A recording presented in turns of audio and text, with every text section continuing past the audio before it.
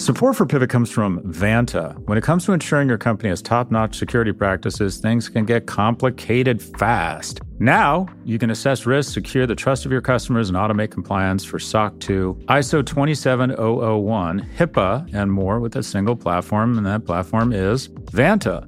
Vanta's market-leading trust management platform helps you continuously monitor compliance alongside reporting and tracking risk. Plus, you can save time by completing security questionnaires with Vanta AI. To learn why thousands of global companies use Vanta to automate evidence collection, unify risk management, and streamline security reviews, watch Vanta's on-demand demo at vanta.com/pivot. That's VANTA.com/pivot to watch Vanta's on-demand demo. Support for this show comes from Mercury. There's an art to making the complex feel simple. Everything should be in sync, so even the smallest part serves a bigger purpose. Simplicity can transform your business operations. That's why Mercury powers your financial workflows from the bank account, so ambitious companies have the precision, control, and focus they need to perform at their best. Apply in minutes at mercury.com.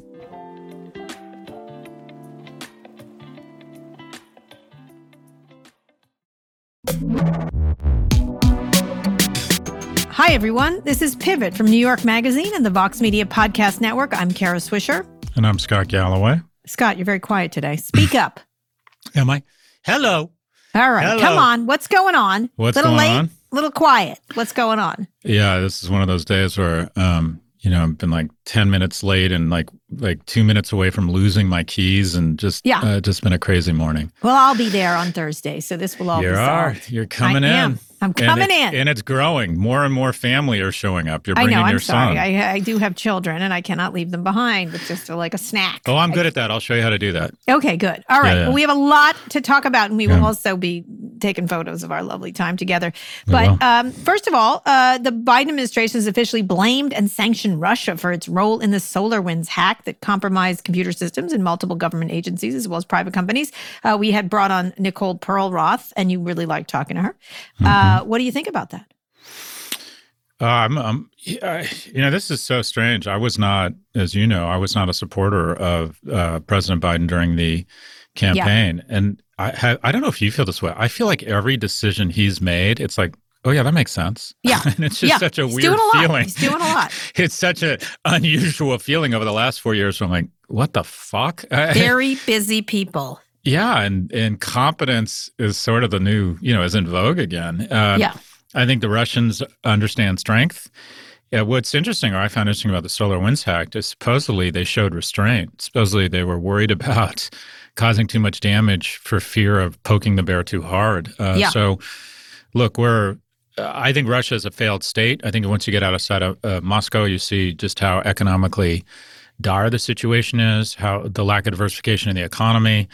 And unfortunately, when an economy or a society is backed into a corner, they become more dangerous. I think Russia is turning slowly but surely into a failed state, and their success or ability to rally their people is around kind of creating foreign adversaries. And Navalny is going to be interesting. He's on a hunger strike. That is interesting. Day 20, and his wife said he's near death. His daughter says he's near death, and they're trying to force. They fried chicken in front of him, and then they put candy in his prison garb. The whole thing, I think they're really playing with fire with this guy.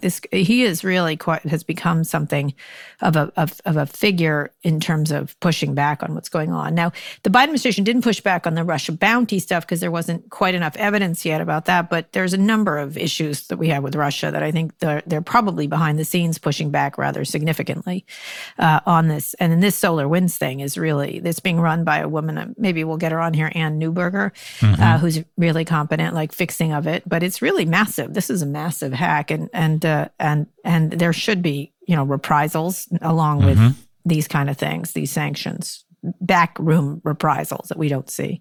Well, the new proxy wars, whether it was Afghanistan or, arguably Vietnam was a proxy war where superpowers don't want to directly confront each other because it can spin out of control into nuclear Armageddon. But the new proxy wars are these cyber attacks. And the thing we don't talk about is we're actually pretty good at that. And and those don't get as much. Oh, no, we are. Those don't get as much publicity. But they're meant not to get publicity. Yeah, we do. I think that's right. Do them quietly. Yeah. Yeah, what's interesting is I interviewed the head of the CIA's technology division today, and some of the stuff she's of the physical stuff they're doing, and they're working on drone technology, all kinds of physical stuff, because of the idea of like you pull out of Afghanistan, you still have to have some eyes on the ground, and so they're working on all kinds of different things. And I think it's going to be a really interesting next year of who's going to dominate both the physical digital space with sensors, et cetera, and then in the cyber area. And it's certainly going to be the sort of the battleground for hegemony. Of course, the real rival is China in this area, but Russia can make plenty of trouble, and they have. Speaking of our government, NASA announced that it awarded a contract to Elon Musk's company SpaceX for $2.9 billion to take astronauts to the moon for a space landing spot. It's the space race between Elon Musk and Jeff Bezos, who is working on this, a moon landing area. They're going to use the moon to be sort of the base to jump off on from. And so this is another win for Elon Musk over Lockheed and other companies too. Yeah, look, there's just no doubt about it. And what would be interesting is everyone credits Elon Musk, but what he clearly is also a genius at is greatness, and lunar landers are in the agency of others. He must have an ability to attract incredibly talented engineers. And it's interesting, and I don't know, there's all these articles on the tip of the pyramid below Bezos, who are the 15 most powerful people other than Bezos. You don't see a lot of those articles on Musk. It's all about him. And I wonder if at some point... Well, Gwynne Shotwell is the CEO of SpaceX, and she doesn't go out a lot. I think I've tried to get her to do an interview, and she's like, no, you can talk to Elon. You know what I mean? That's what they basically say to me. I would argue that, Elon strikes me as the kind of person that's like, well... okay, you can go on a remote podcast for your book club, but other than that, it's all about me. I just don't. I get the sense. I mean, Amazon's done a really good job of saying, "Hey, meet Andy Jassy or Dave Clark." Yeah, yeah. I would argue that Musk has not done. At the same time, he's become a mythical character, which has resulted in incredibly cheap capital. But short term, they're the winner. But long term, I really do think the winner is NASA here, because they're taking advantage of this.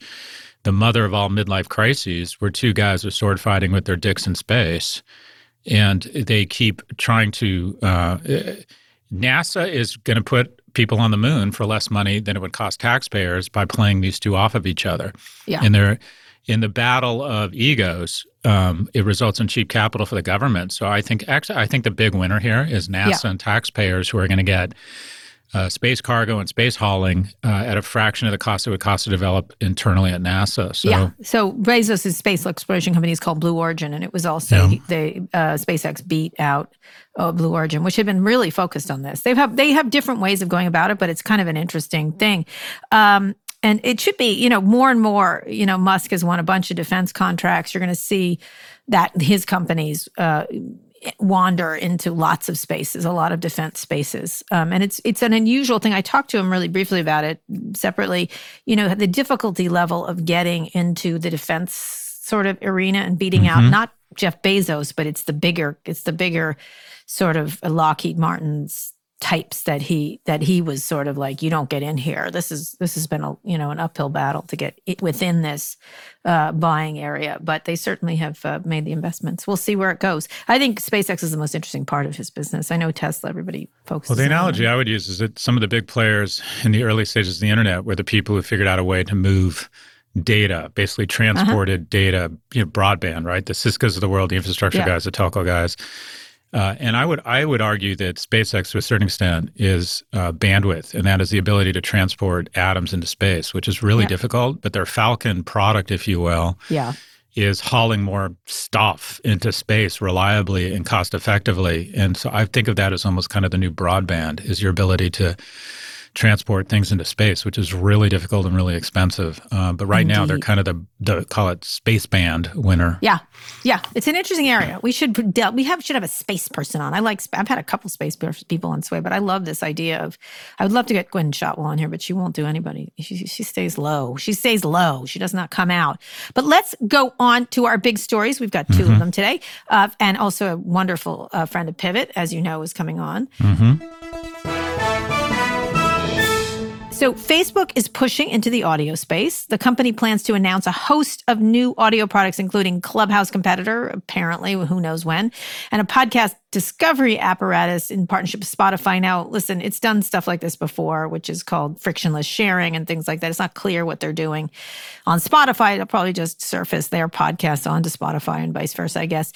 They're reportedly looking into an audio-only version of Rooms, which launched as a competitor to Zoom, has not set the world on fire necessarily, but this is sort of a lift from Clubhouse. And obviously Twitter's in this space. Spotify's going to be in here. Discord, there's all kinds of players in this audio social space.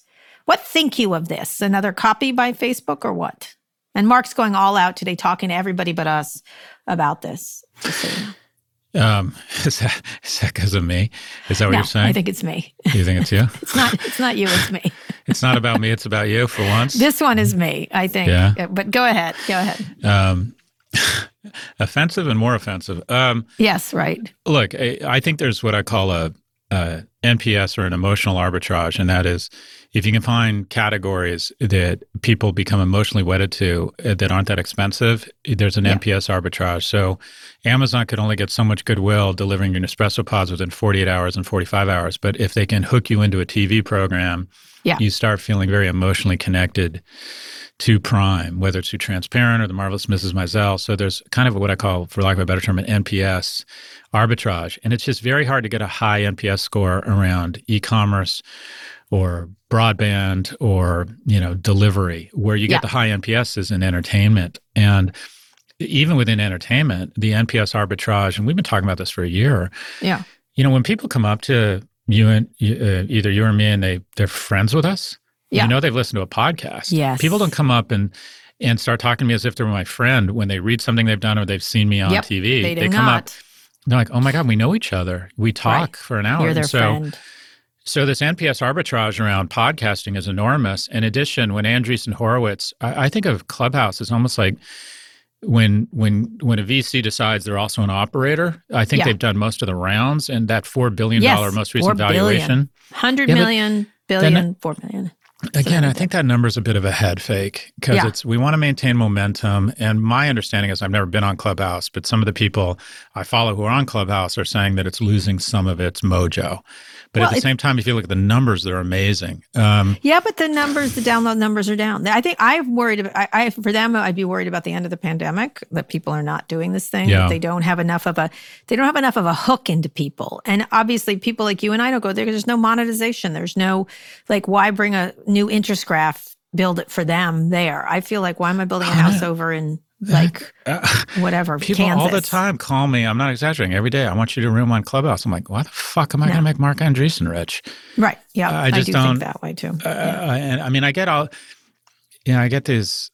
I bet they want you on there. But it's just sort of, okay. And then Twitter comes in. Have you been on Spaces? I did Spaces. Yes, I've been doing them every week. I find them really interesting. And it's really good. I think the technology is fine. There's some glitches, but they'll figure it out. Interesting. Kayvon, who runs product there, is on every week to watch it because I think I get lots of, pretty good numbers. And so it's improving. It's not perfect, but it's not bad. And my interest graph is there. But this is what I think is going on in the boardroom of Clubhouse right now, which is essentially, I think, the Monday morning partners meeting at Andreessen. I think that they probably are getting a little bit of humility, and they're probably going to say, we need to get out while this getting is good. And supposedly Twitter made a $4 billion acquisition offer for them. I wouldn't be surprised, and this would have been my prediction on Friday. I think Clubhouse is acquired in the next 6 months as they start to recognize. Because Mark is on the board of Facebook, Mark Andreessen, and he also does Clubhouse and Substack too. What do you imagine who would buy it? Because I think Facebook would not pay $4 billion for it. Oh, I don't think they're going to. I think they're going to have to come up with an elegant way to not disclose the terms. Yeah. But look, Clubhouse has some momentum. It has a following. And this space is heating up because of the intimacy or the NPS arbitrage of voice and audio, which is really interesting that it's kind of reinventing itself. Yeah. But one of the bigger players, I think Clubhouse has attracted, just the way Tesla has attracted a bunch of sharks, because all of a sudden the automobile market has grown from $100 billion in value to $1 trillion in value on the backs of a $600 or $700 billion increase in value of Tesla. the fact that Clubhouse supposedly gets a $4.5 billion valuation, which I think is a bit of a head fake, has kind of made the audio space overnight worth twice as much as it was just 6 months ago. Yep. And then Twitter and Facebook, who are all looking for more hooks, as you said, or more affinity, say, okay, voice, let's take our, Facebook says, let's take my 100 engineers, and Twitter says, okay, let's take my 1 engineer. Right. And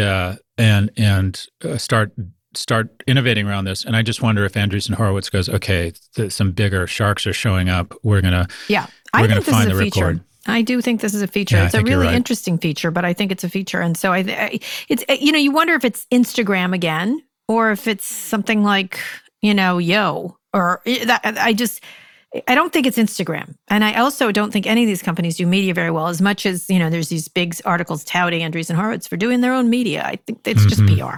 It's just very dressed up PR is what they're doing. I think it's worse than that. I think it's rich old white guys who don't like the press, so they want to control the press. I actually think there's a really uncomfortable element to it. Yeah. When people are like, I don't like our coverage, so I'm going to create our own coverage, which I guess is kind of content marketing. Yeah. But, or maybe I'm just jealous that they've have got more on there than that. That's the thing. The really powerful stuff isn't that noise. It's actually some of the other spaces. But we'll see where it goes. I mean, because there's a lot of multi-level marketing. There's a lot of cleaning up. It'll be interesting. Interestingly enough, I had the CEO coming on to Sway this week, and he canceled, saying he's really busy. They pitched me. We agreed. Everything was confirmed, and then they said they were busy. I suspect their funders were like, "Don't get near Kara Swisher" or something. But they canceled. That is actually very telling. You know what that is? Well, it was highly unprofessional. I can tell you that. It was really weird. More than that, this is in my view what's happening. Our numbers suck. She's about to find out that our numbers suck, and we don't want those questions. Yeah, I guess. It was really, I have to say, I was looking forward to it, and I wanted to talk about it. Just, the Substack guy had the cojones to go on. You know what I mean? This was so unprofessional the way they did it. And, whatever, they can talk to whoever they want and make their choices, but you don't pitch someone and then cancel at the last minute. You don't pitch the jungle cat and then not show up in a tree with an antelope. Friday, my staff spent time getting ready for it. This is bullshit. I was pretty pissed. I think it was completely Andreessen Horowitz generated. Anyway, we'll see what happens to them. I think it's a good product, but they have a lot of competitors. All right, Scott, let's go on a quick break. We'll be back and talk about WeWork's SPAC and our friend of Pivot and new colleague, Preet. Let's practice that. Bharara. You got it? Bharara. Got it? Carrara. No, Bharara. No, Carrara. Anyway, let's talk about WeWork when we get back. Okay. Canva presents Unexplained Appearances. It was an ordinary workday until... that presentation appeared out of thin air. Also, it's eerily on brand. Wait, did that agenda just write itself? Words appear, making this unexplainable case... Unexplainable? It's Canva's AI tools. I can generate slides and words in seconds. Really? The real mystery is why I'm only learning this now. Canva.com. Designed for work. Vacations can be tricky. You already know how to book flights and hotels, but now the only thing you're missing is, the actual travel experience. Because is it really a vacation if you're just sitting around like you would at home? You need a tool to get the most out of your time away. That's where Viator steps in. You can book guided tours, activities, excursions, and more in one place to make your trip truly unforgettable. Viator has over 300,000 travel experiences to choose from. Everything from simple tours to extreme adventures and all the niche, interesting stuff in between. So you can plan something that everyone you're traveling with will enjoy. Real traveler reviews give the inside scoop from people who already been on the experiences you're considering, so you can plan with confidence. Free cancellation helps you plan for the unexpected. And 24/7 customer support means you can travel worry-free. Download the Viator app now and use code Viator10 for 10% off your first booking in the app. Find travel experiences for you. Do more with Viator. Okay, we are back. Let's talk about WeWork coming back. It's coming out with a SPAC. as we talked about it could happen. This is a company we were not very nice to for a long time. And now after disastrous IPO, which we pointed out, I think, as a public service, especially you, Scott, in 2019, WeWork was attempting a new debut with a SPAC, which gives the company more leeway than a traditional IPO. The shared office provider is expected to merge with a SPAC called BowX Acquisition Corp. The SPAC values WeWork at $9 billion, including debt, which I think is the number you had talked about originally, oddly enough. What think you of this? We've talked about this. What do you think? So look, when the facts change, I change my mind. And you have a company whose valuation has been cut by 80%. So I don't like Tesla at this price. But if Tesla went to $70 from $600 or whatever it is, I might change my tune. Right. And the fact that the valuation here has been cut by 80%, and also they have the winds of COVID at their back, and that is, in pulse marketing, it's dangerous, but I'm very involved in 2 small businesses. Yeah.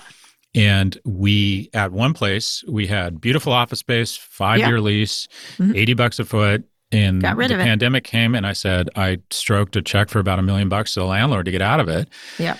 And when we go back, I'm going back I want a few things. I want flexibility.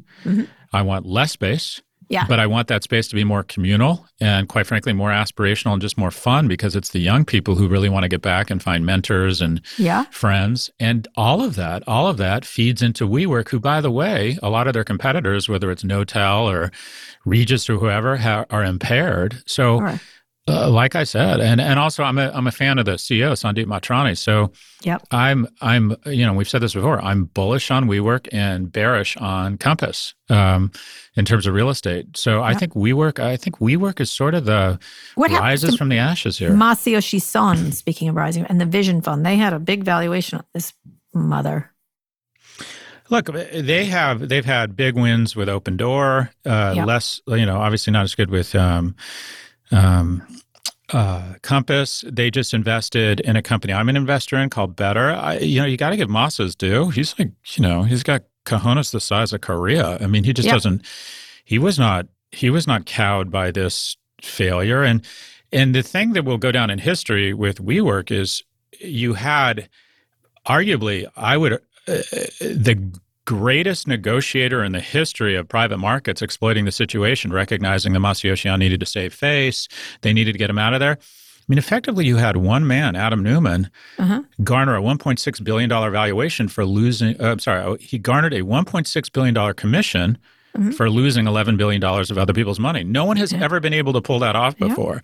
People get angry that, okay, you're the CEO and you've increased stakeholder value by $1 billion and you pay yourself $50 million. Oh my God, a 5% commission. They get outraged.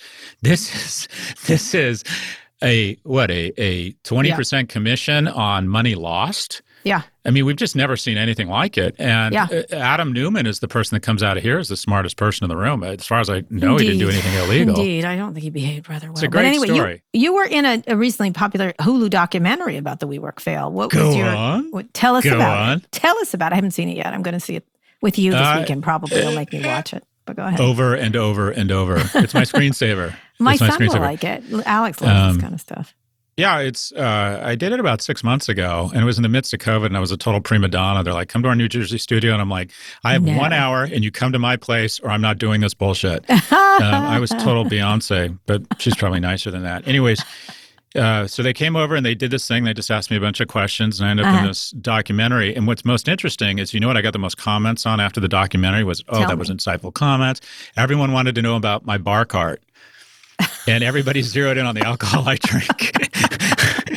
All the comments were on my rolling bar cart and how it was like literally right next to me. What was your takeaway if it was 6 months ago? It was like, this was a disaster. You did the backward looking thing? Did you have any, what was your takeaway from the entire? I think it all comes down to kind of instinct. And I think you had a guy, again, I believe if you tell a 30-something-year-old guy with long hair that he's Jesus, he's inclined to believe you. And I think this guy genuinely thought he was going to be president of the world and that he deserved to be a trillionaire. Yeah, he did. I think his wife was kind of awful. Yeah. And the notion that we should have voter class rights that give our kids the right to this, even if they don't own any stock, it's just a level of narcissism and weirdness. And then you have Masayoshi Son, who I think the biggest virus that infects successful people is believing that their success is their fault. Yeah. And Masayoshi Son made the greatest investment in the history of the private markets, put $50 million in Alibaba and got $100 billion back. Yeah. And that has created this belief that his craziness is not always crazy. Yeah, that there's genius. The craziness is sometimes crazy. There's just no regulators there. And I don't know if you've seen his deck on the singularity. Yeah. It's literally like when I'm on edibles, I sound rational compared to this deck. I thought this thing was from the Onion. He's a character. He was planning, do you realize, leading up to the IPO, he was planning to put another 10 or 12 billion into WeWork. Yep. And his limited partners, I think it was the Mubalaba Fund or PIF, basically sat him down and said, we don't know what you're smoking over there, but we don't have access to the same hallucinogens, and we need you to sober up. And you should do an update on the Vision Fund and its results. Some of them have been okay. Some of them have been less than they've had some wins. I think they did. What did they do? They did Slack. But not the kind of, they were throwing money. I remember all the Silicon Valley people who competed with them were like, this guy's just throwing money around, like stupid money. He's an interesting guy. I've spent a lot of time with him. I really enjoy it. Crazy, just like that. He was talking about committing Harry Carey on the stage of All Things D once, which was interesting. He's really interesting and energetic, and you can see why he attracts such attention. And he seems earnest. He seems like a decent man. In a way, I don't know. He and Jack Ma are sort of similar in their different but similar people. And we'll talk about Jack Ma on Thursday because what's happened to him is really, there was a great. I think I think if Jack Ma was 6'2" and white, he'd be the most famous business person in the world. Oh, I think Jack Ma. I think he's really something. He's hugely underrated as a Son thinker. has instincts that are hard. Anyway, it'll be interesting to see what happens. All right, last question. Then we're going to bring on our incredible friend at Pivot, Preet Bharara. And one of the things I want to ask: where is WeWork's stock going to be? Comes out at $9 billion. What do you think? I don't know how people are going to respond to the SPAC because it's got such an overhang on it. But I think WeWork is a good stock to own for the next couple of years if you can get it at $9 billion, because you have growth, you have a differentiated offering, and you have they've gone from a messiah to a manager, which is an accretive move for shareholders. So I like it. Good management, growth story, differentiated product. Market that's probably open to it in a lot of ways for the next couple of years at least. The disruption in office space, I believe, plays to their strengths. Yeah, absolutely. So I'm cautiously optimistic. What do you think, Karen? I agree. I think they're in a good position, and it's a much better. It's still a lot of money, what it's worth, but we'll see how they do. And well managed, sure, why not? Anyway, let's bring in our friend of Pivot and a new colleague who's here to. Gosh! Class up the joint. I'm here to class up the joint. My new close friend. He doesn't know this yet. By the way, speak. No, Let him speak. I know because I have a transcript. Okay. That has been prepared by my staff of your last podcast. Oh no. Wherein Carol learned how to pronounce my name. I did. Very well done. Thank you. I think you mispronounced it when I was on your podcast too, but I'm so polite. I know, you should say and you seem something. so lovely, and I wanted to be your friend. So don't. It's Bharara. By the way, Preet, don't believe that it doesn't raise your blood pressure to hear that the former head of the Southern District has a transcript of what you said. It's very relaxing. Thank you. I'll Way to put us at ease. I'll mark it as Vox Exhibit 1. Okay, that's true. In the lawsuit. Multiple people, including on our team, friends of the family, in real time, as you were having a discussion, my phone was lighting up. And why was it lighting up, might you ask? It's because Gentle lover? Professor, he says, I think he being me, would be a very gentle lover, which I don't quarrel with that. But you went on to say, I imagine him. My heart is literally at 210 beats. That voice right after a bout of lovemaking, That's how lawyers roll. Saying, so quote, classy. honey, I'll make some Hot Pockets and break out the Lancer's wine. That's good. So that's where I got to lodge some complaint. I don't know if it's with the FCC. You're not going to find that on HR Clubhouse. now. You're not going to find that on Clubhouse. That's Bankoff, HR. that's HR. Bankoff, Right. HR. I think that's that would some be kind such of. a great case. This is what we do. Don't tell Bankoff. We do a fake. I thought you were serious people. No, we do a fake sexual you thought harassment wrong, my brother. lawsuit. You And thought then we wrong. would get all the money, and then we split it. What do you think? 'Cause I just want to be serious for a moment, Yeah. Preet. Yes, now that you're sir. part of the family, Yeah. whether you want this or not, you are now my one call. And you know what I mean by my one call? No, oh no. You know when you get upon arrested arrest? and they say, Yeah, of this course. is your one call? So, dude, I Yeah. need your cell phone because that is like, well, guess who not give him your daddy's cell using phone. his You one might call want to for. call a lawyer who's practicing as opposed Yes, to or a let's- podcaster. just so you know, listen. You're listen. comforting. Hush, You're hush, comforting Scott and Galloway. affectionate. Now listen, Preet is a former U.S. attorney for the Southern District, very famously, host of the Stay Tuned with Preet podcast and best-selling author of Doing Justice. So we have so many things to talk about. Tell me why you came to Vox, and then we'll talk about other things. This is going to be a long one. So to be with you. no, to you be with- didn't. No, what were you Well, in doing? part. You get fired by Donald Trump.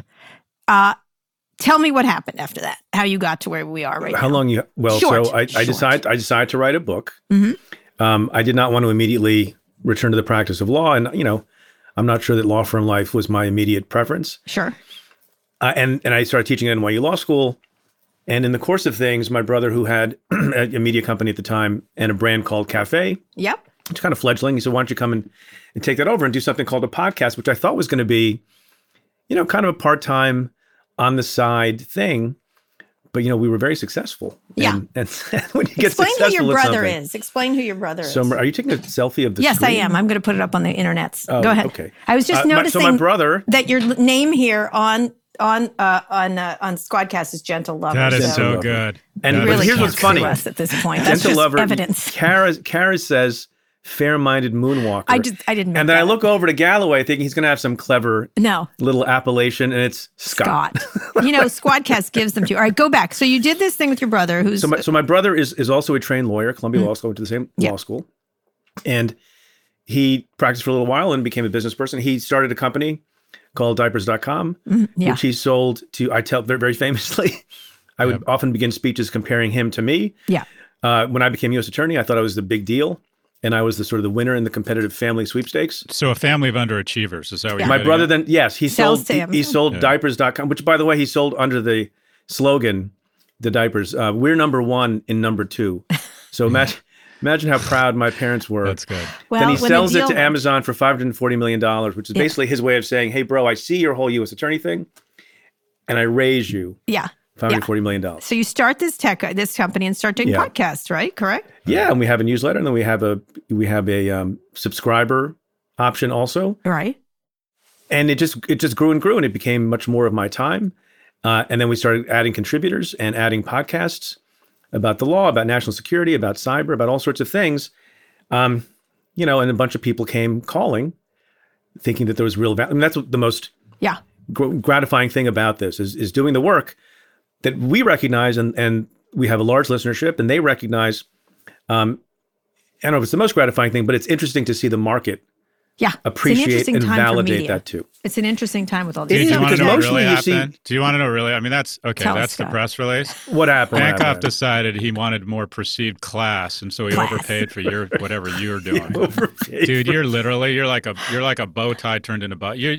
Bankoff overpaid for you just to try and class out. He's like, That's such a low bar with you, But then Scott. it's not an overpayment, isn't that That's worth, right. Isn't that worth Exactly. something? That shows how much he needs. I have a real question. All right, for ask Preet. a real question. First, can I Number- ask, Seriously, should I I don't put want- all my Vox money into WeWork? Was that what I was hearing? Yes, That's that's right. right. We work in Alibaba. That's where you Yeah. go. Yeah. All right. Yeah. So look, I very serious question. The over/under, I would like to get the percentage likelihood that President Trump ends up in jail. Oh, okay. Go right there. I don't do those percentages. Okay, ratios. Where does he stand? Where does he stand? I think You're at Vox. This is no longer a place to be measured and responsible. I would say it's 41.9%. No, people talk about all these places where he has jeopardy. Right. Yep. And they sometimes conflate the civil cases with the criminal cases. There's not that much criminal activity. Mm-hmm. There's some people looking at stuff based on the election interference in Georgia. Mm-hmm. I don't know that that's going to go anywhere. There's some people who are musing about whether or not the insurrection will cause them to have liability. That's Mm-hmm. That's a little bit interesting, given there was already impeachment on that. I don't know that that would be the Department of Justice. I don't know if they have the will to do that. But the thing that most people have been talking about for the longest period of time is the business of Cy Vance in the Manhattan DA's office. Right, the taxes. Mm-hmm. Cy Vance is a pretty cautious person when it comes to bringing cases. Some have argued too cautious. He argues otherwise. And, he's done a couple of things that draw attention. He's hired somebody, Mark Pomerantz, who's a very noted lawyer in New York for a long time, to sort of have an independent flavor. They've hired an outside forensic accounting firm. And, given that he's in his last months of office, he's not seeking re-election. There's a primary in that race in just a couple of months. It seems like he's making efforts to make a final decision and a likelihood of a charge before the DA's election in November, or at least before the new DA is sworn in next year. Mm-hmm. No guarantee of that. They could have a change of heart. But, the way I read the tea leaves, it looks like they have a feeling there's going to be a charge, and he wants to make sure that every T is crossed and I is dotted. Scott's question about whether or not Trump will ever see jail time, well, there's got to be a conviction and there's got to be a sentencing. We're getting a little bit ahead of ourselves. But I think you're likely to see a charge from the Manhattan DA. Yeah. But let me posit this, because my impression is people say, well, he's had the oxygen and his platform's taken away from him and he's gone quiet. My sense is, and you advise these people, or my sense is a defense attorney has said to him, dude, tone it down for a while. There's too many people trying to put you in jail. That's not your sense. You're shaking your head. No, because I don't think that any defense attorney is capable of advising him in a way the most important time for him to have kept his mouth shut was during the Mueller investigation, during the first impeachment, during the second impeachment, when he was literally the president of the United States, and not just defense lawyers, but also advisors were probably telling him that because you get yourself in hot water. Yeah. If he had just kept his mouth shut in the days leading up to the inauguration, he wouldn't have been impeached again, and he wouldn't be off Twitter. So I don't know that anybody can advise him. This is one of the reasons he can't get a good lawyer, because he doesn't pay them, number one, and number two, he doesn't listen to them. Yeah. But he seems to have been doing okay. He's still not in jail. So let me shift to another thing. You're known for aggressively taking down corruption on Wall Street. If you were still in practice, how would you look at the Reddit GameStop stock situation and what's going on Wall Street? Because there's so much activity now with all these companies. Things are changing there, obviously. Yeah, that some of that fear has quieted down. And I understand how there are people on sort of different sides, and the people who hate the hedge funds and the people who love the hedge funds. I'm sort of quizzical about why people put so much money in hedge funds, given their record. When it was very much in the news, and I was thinking about it on a more regular basis, I'm not sure what criminal activity you could charge anybody with. People are allowed to say what they want, generally speaking. People are allowed to trade as they want, generally speaking. Maybe there's some rulemaking that the new SEC chair can engage in, but I didn't. And in talking to people, sort of off the record, I didn't see any immediate criminal penalty for any side of that in GameStop. So I could be wrong. I don't think so. Let me ask you another question. Tech companies, all these lawsuits. How do you think the Southern District is taking on tech companies? There's a Justice Department lawsuit. There's an FTC antitrust. Yeah. So it's the one area that the Southern District doesn't do, that local U.S. Attorney's Office doesn't do. They don't do antitrust. It's local. It's you're right. That's handled states by the U.S. Department of Justice that have field offices that do antitrust. It's interesting. I haven't finished reading yet, but I'm interviewing Amy Klobuchar, Senator Klobuchar, on her book, giant book called. It's very long. Antitrust. I did an interview with her. Did you? Yeah. Can you send me your notes? Kill a poodle with it is what I told her. Say that to her. She didn't get the memo that the political memoir is supposed to be thin and hopeful, not say a whole lot. Yeah, it's a lot. It's like let me just say, I had 2 delivered to my house. I have a lot of package thieves in my neighborhood. They stole both of them and then threw them back into my lawn. But go ahead. Go ahead. So I don't know how, the interesting thing about the Google lawsuit is there's something for conservatives and liberals there. But I also think there's a little bit of an aura of politicization around things that the Trump administration did because Trump couldn't keep his mouth shut. So, when Trump talks about the politics of conservatives getting their voice heard or not heard, and then something is done, an action is taken that seems to be consistent with what Trump would want, you worry a little bit about what people think of that. Right. But it seems to have been adopted and carried forward. It didn't have to be by the Biden administration. So we'll see. It's hard for prosecutors to do much in criminal law. We talk about the ways in which you can go after companies for things. The criminal law is a big blunt instrument, and you have to show a beyond a reasonable doubt provable violation of a particular statute. And much of what the debate is that you guys talk about a lot, and that you and I have talked about, Kara, has to do with regulation. It has to do with Congress taking action, whether it's on Section 230 or something else. I don't think there's a lot for criminal prosecutors to bash people over the heads with, given the things we're talking about. But Scott talks about this. Go ahead, Scott. Yeah.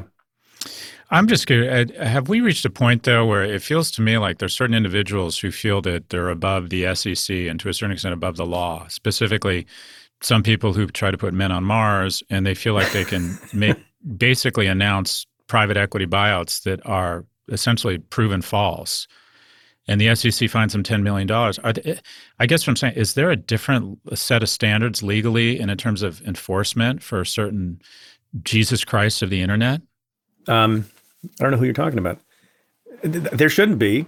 And there's no double standard. The way I thought about this when you talk about really prominent, powerful people is, naturally human beings want to get things right. Mm-hmm. And naturally, when you're going to go after somebody who has a lot of resources, and quite frankly, as a matter of fairness and justice, you want to be right because you can destroy someone's reputation and destroy, their pocketbook because they have a certain, reputation in the community and in the business world. And you want to be careful about that. You want to be careful about that when you investigate and prosecute politicians, and don't undo duly elected officials, time in office. So I think you take a lot of care and you make sure that you're not being overly creative. And so I don't know the particular things that the SEC might do with respect to that individual who has big problems otherwise because of the car accident that I guess happened. Mm-hmm. But I'd like to think, and certainly I think under Gary Gensler and this administration, no one's going to get a buy just because they have a lot of money. I mean, I'm almost by definition, the kinds of people and institutions that the SEC regulates are powerful, moneyed, wealthy entities and people. Mm-hmm. And I certainly never thought that way when I was in office. So can I ask you a question about where law is going? I mean, if you were in office right now, what are the things law is going? Law is going, big law. But if you were, running the Southern districts, what are the areas of interest for agencies like yours, like with broadly speaking, what are the big important areas that? So I'll name two areas. Again, I'm not as close to it. I don't get the threat matrix stuff anymore like I used to. One thing is something that became a huge issue, a developing issue when I started 12 years ago, and I think we're having another wave of it, and that's all things related to cyber threats, whether it's coming from the hacktivists or it's coming from random individuals who are trying to make money and steal your bank accounts, or I think most importantly, nation states. And a lot of this goes on behind the scenes, but there's very deeply involved agencies, not just the FBI, the Secret Service, and the intel agencies, who care about and think about what a cyber war could look like. And then second, in a completely different direction, although not fully different, still harm to infrastructure here in the country, is domestic terrorism. When I took office in 2009, the Southern District had a long and storied history of going after sort of organized international terrorism. I was a few months on the job when Faisal Shahzad tried to blow up Times Square. We tried Ahmed Gilani, the last person who was tried, who was taken at Guantanamo Bay. That case sort of put an end to that. But now you have, people in this sort of right-wing universe, and not just in the right-wing universe, but in other, places as well, who are not as organized, who you can't, find evidence that they trained in Afghanistan. They don't have the same tripwires that they're sending, that send messages to law enforcement. There's debate about a domestic terrorism statute. So I think, and you hear people like Joe Biden and others talk about this, we really need to think about a way to keep folks safe in the country, because you're having individuals who are getting radicalized, and it's harder to make a conspiracy case against them. And then, most recently, the rise in hate crimes. I think there's a big worry about that. So the insurrection, I think, has awakened a lot of people to this. So those would be two of my priorities. If I saw the Oath Keeper was on 60 Minutes. I did. I missed I missed the interview though. Yeah, you should see it. It's terrifying. And it's sort of like, law enforcement's helping us. This is, who knows what he's saying is true or not. But you suspect looking at the donations to Kyle Rittenhouse from legitimate police officers, what's going on here in terms of worry about that. So if those are the areas you would look into. And also this, maybe the spirit of your question was not about this too. We have a big criminal justice reform issue. We have a policing issue. I have my television to my left is paused on the summation of the defense lawyer in the Derek Chauvin trial. And I don't think we'll have a verdict by the time this airs, but pretty soon thereafter, probably this week. Yeah. And it's going to say a lot about people's confidence in policing, in prosecution, in the nature of the laws that relate to police discretion. And I think, we've seen a year of reckoning, and now you have a moment of actual decision on the thing that caused appropriately millions of Americans to protest and make their voices heard last year. Now you're going to get quite literally a verdict on it. How do you think they did? And do you have I think the prosecution did a really, really good job. Yeah, me too. Yeah. And I don't always think that. Yeah, me neither. And I can be critical. I was just saying that to someone. And I think the opening was particularly great. The summation this morning, I thought was very, very good. I don't think it was perfect. I think it could have been tighter and more focused. But the prosecution has a lot to work with. And I sometimes say to students and to people who ask me the question, sometimes prosecutors win because they just have the evidence. And you can be the best defense lawyer in the world. But if you have a video of a guy shooting a guy and your client wants to go to trial, there's not a lot you're going to be able to do about it. And here you don't have a guy shooting a guy, but you have a guy, Derek Chauvin, with his knee in the back of the neck of George Floyd for 9.5 minutes. And you have every bit of that is incredibly powerful. And you have the medical testimony and the experts going back and forth. But as the prosecutors, I think, and the prosecutor's done a great job of that. But as they say, the bottom line is, even before you get to any of that, you can decide this case basically on the video. And that's what they have on their side. So I expect a conviction on at least the manslaughter and the murder 3, maybe the murder 2. I mean, one of the reasons the prosecutors are a little bit worried about murder 2 is that the murder 3, I don't want to get too technical, the murder 3 had been eliminated from the trial, and the prosecutors fought really hard to get this lesser count put back in. Right. Because you want to give the jury a menu of things they can convict on. Yeah. But I think they've done a great job. Scott? Yeah. So first, I just want to acknowledge, I thought your answer around what individuals you decide to devote prosecutorial resources to, I thought that was one of the more thoughtful answers. And it's heartening that people in your position weigh the potential downside and damage and don't take lightly going after someone. I heard that and I thought, what the fuck are you doing at Vox? You should be running for Senate. But anyways. He's not the guy on Billions, Scott. Anyways. For goodness sake. Well, sort of. I would love to hear your voiceover on whether you believe there's criminal activity or if it'll ever come to a trial on Representative Gates. Oh, it's a very frustrating thing to be on this side of the fence. I don't have any access to FBI 302s or interviews. Mm-hmm. What's a 302? Calling all cars. It's the name of the form. It's the name of the form. So I'm trying to show that I used to actually have that kind of job. Yeah. So the 302, what is that? That's just the form that FBI agents fill out when they do an interview or there's a development in a case, so that they keep track of the investigation. So on Matt Gaetz, there's a lot going on there. There are a lot of leaks. There are a lot of people talking smack about Matt Gaetz. Including himself. And that's a sign, because all those people are potential witnesses, and maybe they kept quiet before, and maybe they're not going to keep quiet now, not just with the press, but with the FBI and with prosecutors. But most importantly, you have an actual guy in the form of Mr. Greenberg who has pled guilty to, I'm sorry, is not pled guilty, been charged, and looks like he's going to plead guilty. Mm-hmm. And one of the reasons you think it's going to be very bad for Matt Gaetz is his lawyer, Greenberg's lawyer, basically taunted from behind microphones after proceeding last week, taunted Matt Gaetz, said he's not shouldn't be very comfortable right now, right? Yeah. Basically saying, my guy is flipping and is going to help himself and is going to testify against you. And there's a lot of particularity to the charges against Greenberg.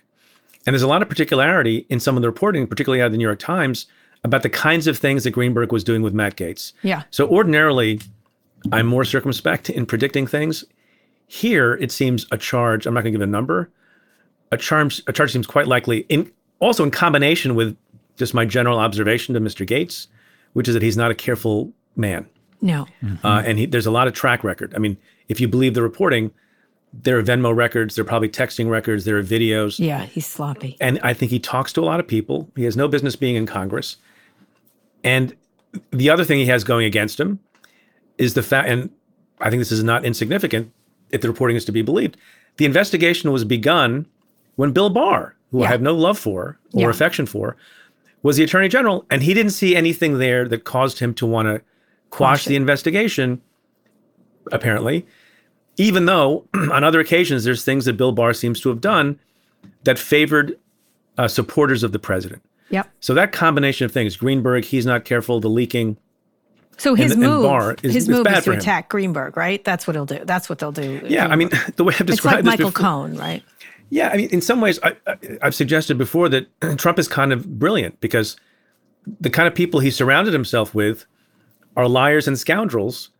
And then one day, when the liars and scoundrels decide they're going to flip on Donald Trump, as some of them maybe have contemplated, the defense is, what are you talking about? Those are liars and scoundrels. Mm-hmm. Right. You can't believe anything that they say. Yeah. So you always attack the cooperator because it is true. You know, one challenge is going to be, well, how slimy a guy is Greenberg? Very. And how is he going to appear? Look, that's one of the problems with Michael Cohen. Yeah. You know, Michael Cohen never got a cooperation agreement from my old office. Yeah. Mm-hmm. And is it because he wasn't fully truthful? Maybe. Is it because he was being selective in who he wanted to cooperate against? Maybe. Is it because they thought jurors wouldn't really like him and believe him because he's lied? I mean, it's not great. Yeah. When one of your witnesses actually has lied, and that's one of the charges he pled guilty to is lying. You know, the cross is very formidable. Yeah. You know, one of the things you pled guilty to was lying, right? In a formal situation, right? Just like this one, right? Right. That's tough. Yeah. Would resignation from Congress be considered currency? Would a prosecutor see if Representative Gates said, "Okay, I'm in trouble here," is resigning or the offer to resign currency that potentially cauterizes or staves off more aggressive prosecution, or do prosecutors just not care? Like, this is the law; we don't care if you resign or not. That is really a profoundly excellent question, and I don't know that there's a solid answer. The way I thought about it, we investigated and prosecuted a lot of state representatives when I was in office, and we didn't really link the two. Mm-hmm. If you're guilty of a crime, you're guilty of a crime, and you don't get a jail-free card if you resign.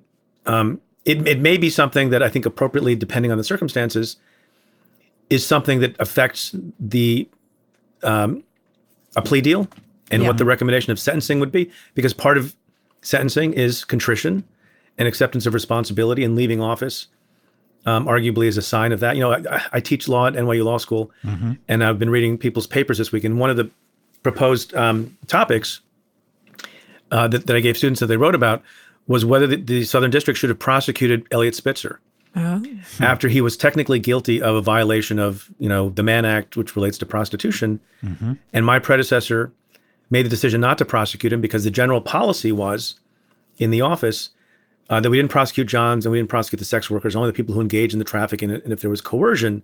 Mm-hmm. And a number of students addressed this very issue of what was the relevance of Spitzer's decision to resign. And I don't know what it was because it wasn't my decision to make, but I think it can factor in at the margins and on sentencing, but otherwise you shouldn't be able, if you're a teacher and you commit a crime and you quit, depending on the seriousness of the crime, I don't think you get a bye. Oh, Scott, you're in trouble then. Oh, sorry. Not anymore. My one call. Have you seen who my one call is? He's not going to answer that call. Yeah, he's not going to. He's too classy. Oh, who talks on the phone? I'm your one text. Is that one text. There we go. Oh, don't I'll text. Take don't Venmo. Don't Venmo anyone, Scott. I have another Stop question. I'm going to steal All right, your last thunder question, and then we want to find out what next for Preet at Vox Media. But go ahead, Scott.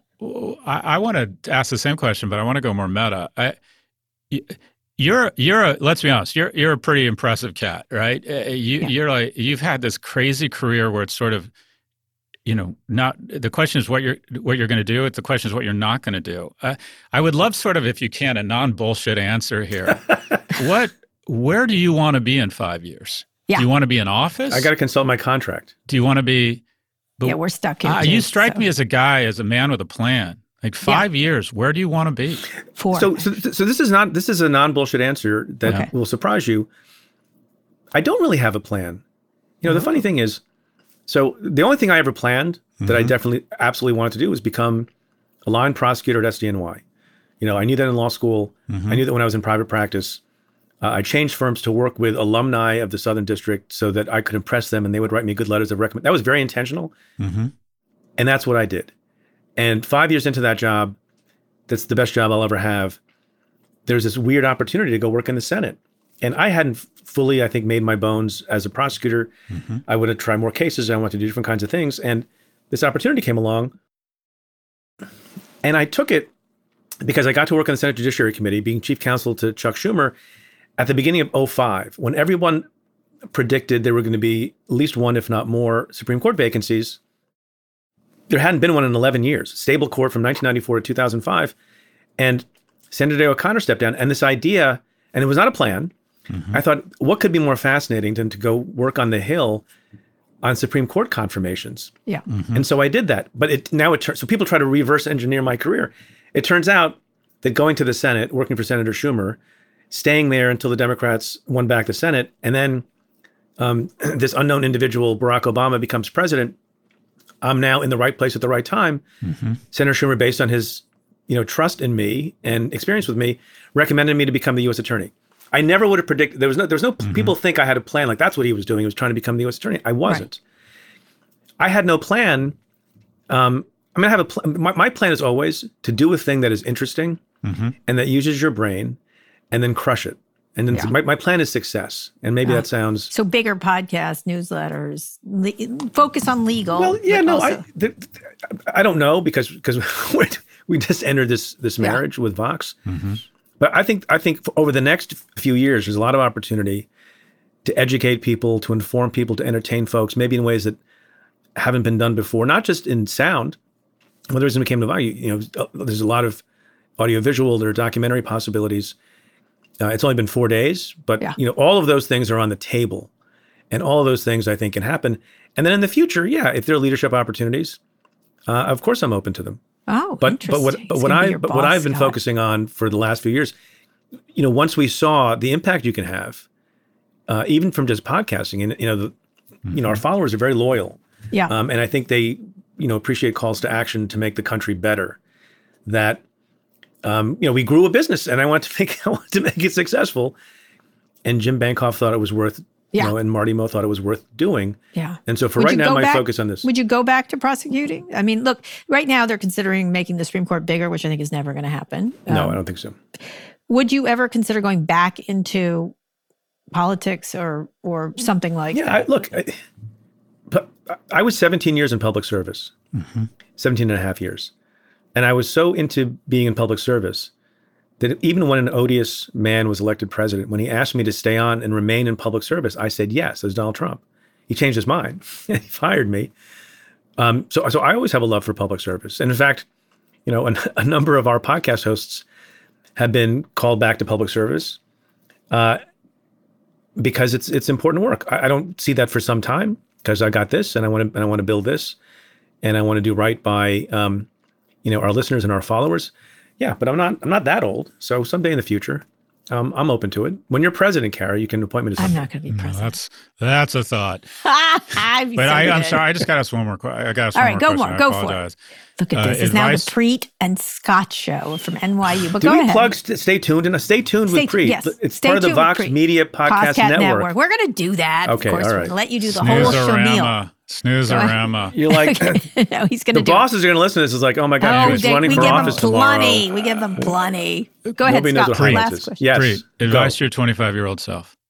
Oh. Advice to younger men and women, just out of school or not out of school. Like, where would you give me one or two things that changed your life for the better? What advice do you have for young people? Yeah. So it's a little bit what I just said. Don't plan so much. I once, when I was in the Senate, there was this young group. I can't remember if they were like Harvard or Yale law students. They all wanted to become, masters of the universe. And one of those young people asked me the question because they saw where I was. They thought I had a big deal job. I was chief counsel to a, significant senator. And they said, So how do we do that? Right? Yeah. How do we become powerful? And I gave them a whole speech about how, I didn't come to the Hill. I was old for the Hill, like in my mid to late 30s. But one of the reasons I got to be successful at the Hill is I learned some craft. Yeah. Like I learned how to practice law. I learned how to try cases. And then it just fell in my lap when the Justice Department under Bush was misbehaving, and there was a whole investigation into the politicization of the Justice Department back in 2007. Yeah. I was I was one of the only people in the entire committee, and it's very impressive lawyers, but one of the very few people who could take a deposition, right? Yeah. And who could do an investigation because I had learned some craft. So you have a lot of, so this is advice, generally, but specific to highly ambitious people. And there's nothing wrong with being ambitious, but learn a trade, learn how to do something. Mm-hmm. We have too many people in power who have never done anything except be sort of on the path to power without learning how to paint or to code or to try a case or to build something, right? And I think the more leaders we have who actually have done something, have learned a craft or a trade, the better off we will be and the better off those people will be. I think it opens up opportunities. That's one thing. Answer. Classy answer, Scott. Learn a craft. Classing up the joint. Classing up the joint. You already did. It's like by 150%. This is so good for us, Scott. Come on. That's how we think of everything, Preet, just so you know. Is it good for Scott and Kara? And this is good for Scott and Kara. I think so. Should we pivot? Yeah. I literally... he made a little joke about our name. I couldn't believe it when I read it. Oh my You'll gosh. be doing tequila shots with us soon enough. Don't worry. Don't worry about it. Anyway, Preet, we're very excited you're here. I'm going to plug your things. Much. You have Stay Tuned with Preet podcast. And what other podcast? We have the Cafe Insider. Okay. So cafe.com/insider to sign up. It's great stuff. We're announcing a new co-host today or tomorrow. I can't say yet. Oh, good heavens. This doesn't come out till tomorrow. Tomorrow, yeah. Tell us. I think I can tell you. Go ahead. So Ann Milgram has been nominated to be the next DEA administrator. Oh, wow. And the new co-host will be lawyer extraordinaire, classing up my joint, Joyce Vance. Oh, wow. You may know Joyce from commentating and other things. Sure do. She's brilliant and great, and she's gonna make me look good. Okay. This is going to be fantastic. This is going to be great. We're very excited for you to be here. Besides Class of the Joint, this area of legal and it's sort of the intersection. And Third Degree with Ellie Honig. That's another podcast we have. Yeah, we have a whole bunch. And Doing Justice based on, we got a whole bunch. Yeah. All right. That's why we're here. Thank you, Preet. You're the Thanks, best. Folks. We really Preet's appreciate it. And we'll be getting you Scott. better internet. Welcome to the family. Welcome to the family. And you always return the family's phone calls from prison. All right, Scott. He may be a gentle lover. I don't know, but he's certainly a gentle colleague, don't you think? I noticed you changed your name to Preet's Preet's colleague. He's a colleague. You saw what I changed my screen name to? Yes, Preet's close friend. Good luck with that. We are close. We'll see how that works out. We are All close. right, Scott, one more quick break. We'll be back for wins and fails. Yeah. Support for this podcast comes from Constant Contact. If you're a business owner, you already know that it's really, really hard to cut through the noise of everyday life.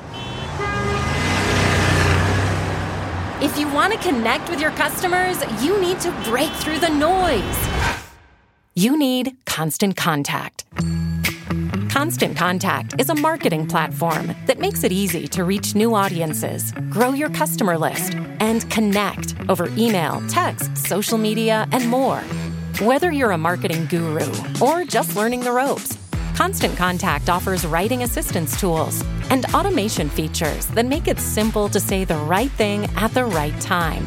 So get going and start growing your business today with a free trial at ConstantContact.com. Just go to ConstantContact.com right now. Constant Contact, helping the small stand tall. ConstantContact.com. Support for Pivot comes from Hidden Layer. It seems like everywhere you look, industries are turning to generative AI. We talk about it a lot on this show. Businesses can generate more ideas, answers, connections, solutions, and momentum. But at the same time, security teams are forced to slow down that progress so they can make sure AI adoption is safe and responsible. Hidden Layer's AI detection and response platform secures generative AI and large language models from malicious attacks, leaking of confidential information, and intellectual property theft. Hidden Layer helps you generate more by enabling seamless, secure generative AI. Here's how it works. AI detection and response protects businesses from potential attacks by by monitoring and analyzing the inputs and outputs of their generative AI applications, blocking harmful transactions and alerting security teams in real time, allowing organizations to accelerate their AI adoption with speed. Customers in finance, technology, healthcare, and even the U.S. Department of Defense trust HiddenLayer to protect their AI today. Plus, HiddenLayer was named Most Innovative Startup at RSA, the most significant cybersecurity conference in the nation. With HiddenLayer, go from pause to possibilities. Generate more with HiddenLayer. Visit hiddenlayer.com/pivot to learn more about HiddenLayer's AI detection and response solution.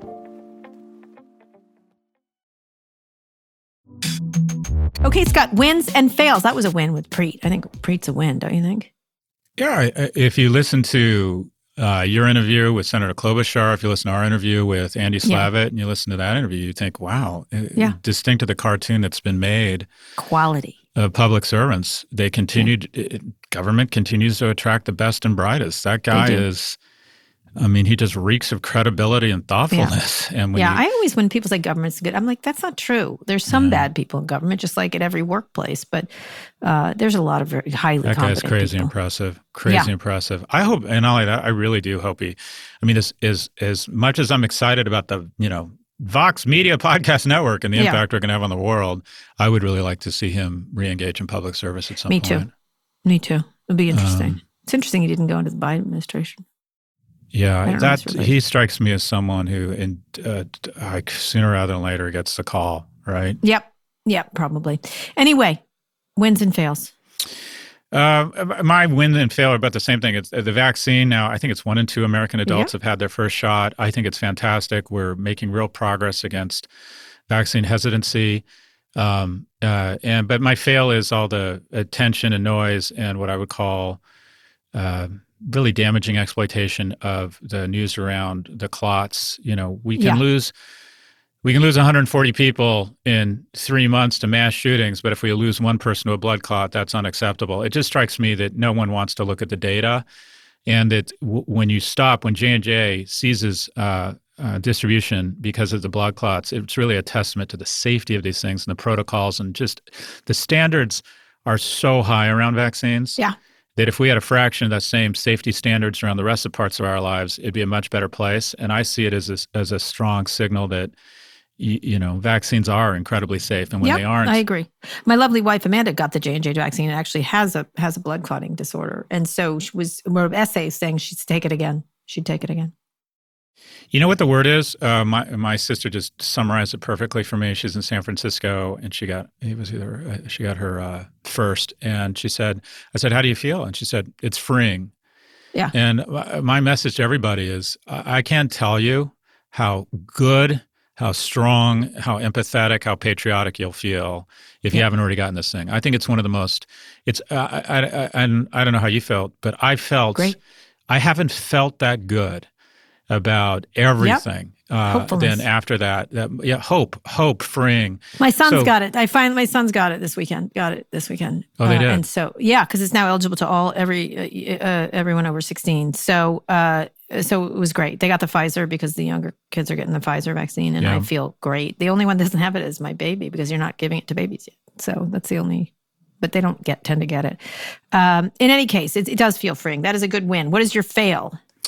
Oh, my fail was my fails. I'm totally got something stuck in my craw about this. Is I'm just irate over the notion that Coinbase pretends it's not a broken IPO. Oh. I can't. It's literally arguably one of the worst performing IPOs year to date. Yeah, it's getting slapped around on the financial Twitter. Well, it's just this whole idea of let's pretend there's an illusory thing called a reference price so we can claim that our IPO was a success. And someone also, I want to point out, someone on Twitter pointed out that I talked about how institutional clients who get the pop in a traditional IPO are getting, one of the positives there is that retail investors benefit because of institutional buyers of those funds represent unions. And someone on Twitter pointed out correctly that venture capitalist institutional investors also benefit the same people. And they're absolutely right. But the transfer, it's just a transfer of what I'll call that pop from the institutional clients of investment bankers to the institutional clients VCs who want to capture, but which is, you could make an argument that's neither here nor there, it just is. Mm-hmm. But it bothers me that the media has taken the bait here and is not calling this what it is, and that is a broken IPO. All right. That's a good call. And I think a lot of people are noticing that too. My win is there's yet another, I love Fast and Furious, as you know. Oh, here we go. Go see F9. But now there's another one, which is Shang-Chi and the Legend of the Ten Rings is coming out in September. That's my first theater going, I think. I'm very excited about it. It's going to have Awkwafina in it. There's this guy named Simu, I think it's Liu. He's in it. It's just, go look at the trailer. It's fantastic. I'm so excited for all big, noisy movies in a theater. And I've been hard on theaters, but nonetheless, I want to see these things in a big theater. What's more exciting, I believe, is the Amazon $450 million on, it's not the Tolkien series, it's the, what are they doing? They're spending $500 million. Whatever, that's great. I'm glad they're taking Jeff Bezos' money and doing that. Yeah. And I just feel like, even though I do think theaters are really troubled, and we talked about your experience at the Cinerama Dome, I think, I don't know what to think about this. This is my fail, but I don't think it's a fail. I can't decide. Which is Apple is letting Parler back into the App Store following moderation improvements. A lot of people do not feel good about this because they think Parler shouldn't be allowed back at all. But I can't decide whether it's a win or fail. I think it's both. I think it makes me worried that these platforms get to exist at the same time. I feel okay about it. I don't know. What do you think? I think Tim Cook told this to me in the interview we did. But what do you think about that? By the way, it's another one. Knives Out is supposedly in contracts to do 2 sequels. Yay. I think if you really have a thoughtful, measured conversation and put your politics aside, it's hard to not end up in an uncomfortable place where you're banning stuff. Yep. So I probably a positive. Yeah, I think it is probably a positive. Yep. I didn't react badly about that. And of course, as usual, all the things are being mad at Apple for taking them off in the first place. Glenn Greenwald has a stupid tweet once and again. But the fact is they're coming back on, and we'll see what happens there. Interesting enough, while we're talking, Reddit is previewing Reddit Talk, a Clubhouse-like social audio feature for subreddits. So coming to iOS and Android. So everyone's in the space, Scott. It's time for us to jump in. We already talk every week on this app. But anyway, there's a lot going on. Okay, Scott, that's the show. That was an exciting show. That was a lot. We'll be back for more on Friday, though. At the same time, there'll be plenty to talk about. There's so much news. Go to nymag.com/pivot to submit your question for the Pivot podcast. The link is also in our show notes. Or read us out. Today's show is produced by Rebecca Sananos. Ernie Undertot engineered this episode. Thanks also to Hannah Rosen and Drew Burrows. Make sure you subscribe to the show on Apple Podcasts, or if you're an Android user, check us out on Spotify or wherever you listen to podcasts. If you like the show, please recommend it to a friend. Thanks for listening to Pivot from New York Magazine and Vox Media. We'll be back later this week for another breakdown of all things tech and business. Aren't we blessed to live in a country that continues to attract the best and brightest, to be thoughtful and measured around the connective tissue of the greatest nation and the greatest tensile strength and muscle in history, and that is the U.S. government. He's still not going to call you back when you're in jail. He's my call. He's not going to call you. He's literally, he's going to be with me having You could drinks, hear it in his and voice. we're going to say, let it go. You could hear it in his voice. Let it go. Let's not get involved. Let's move along. Yeah, this show is now called Pivot with Kara Swisher and Preet's close friend, Scott Galloway. That is absolutely true, correct, Rebecca. See you on Friday.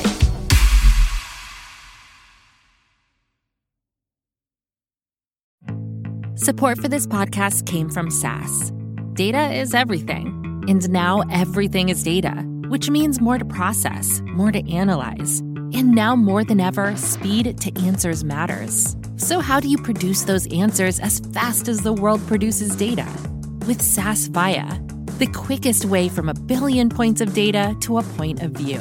It's a more productive data and AI platform that helps you get more done. Learn more today at sas.com/VIYA.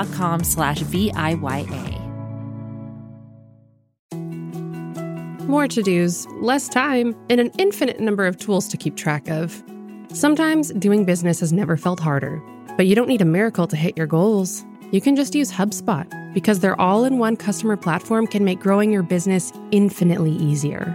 Imagine this: high-quality leads, fast closing deals, wildly happy customers, and more benchmark-breaking quarters. It's not a miracle, it's HubSpot. Visit HubSpot.com to get started today.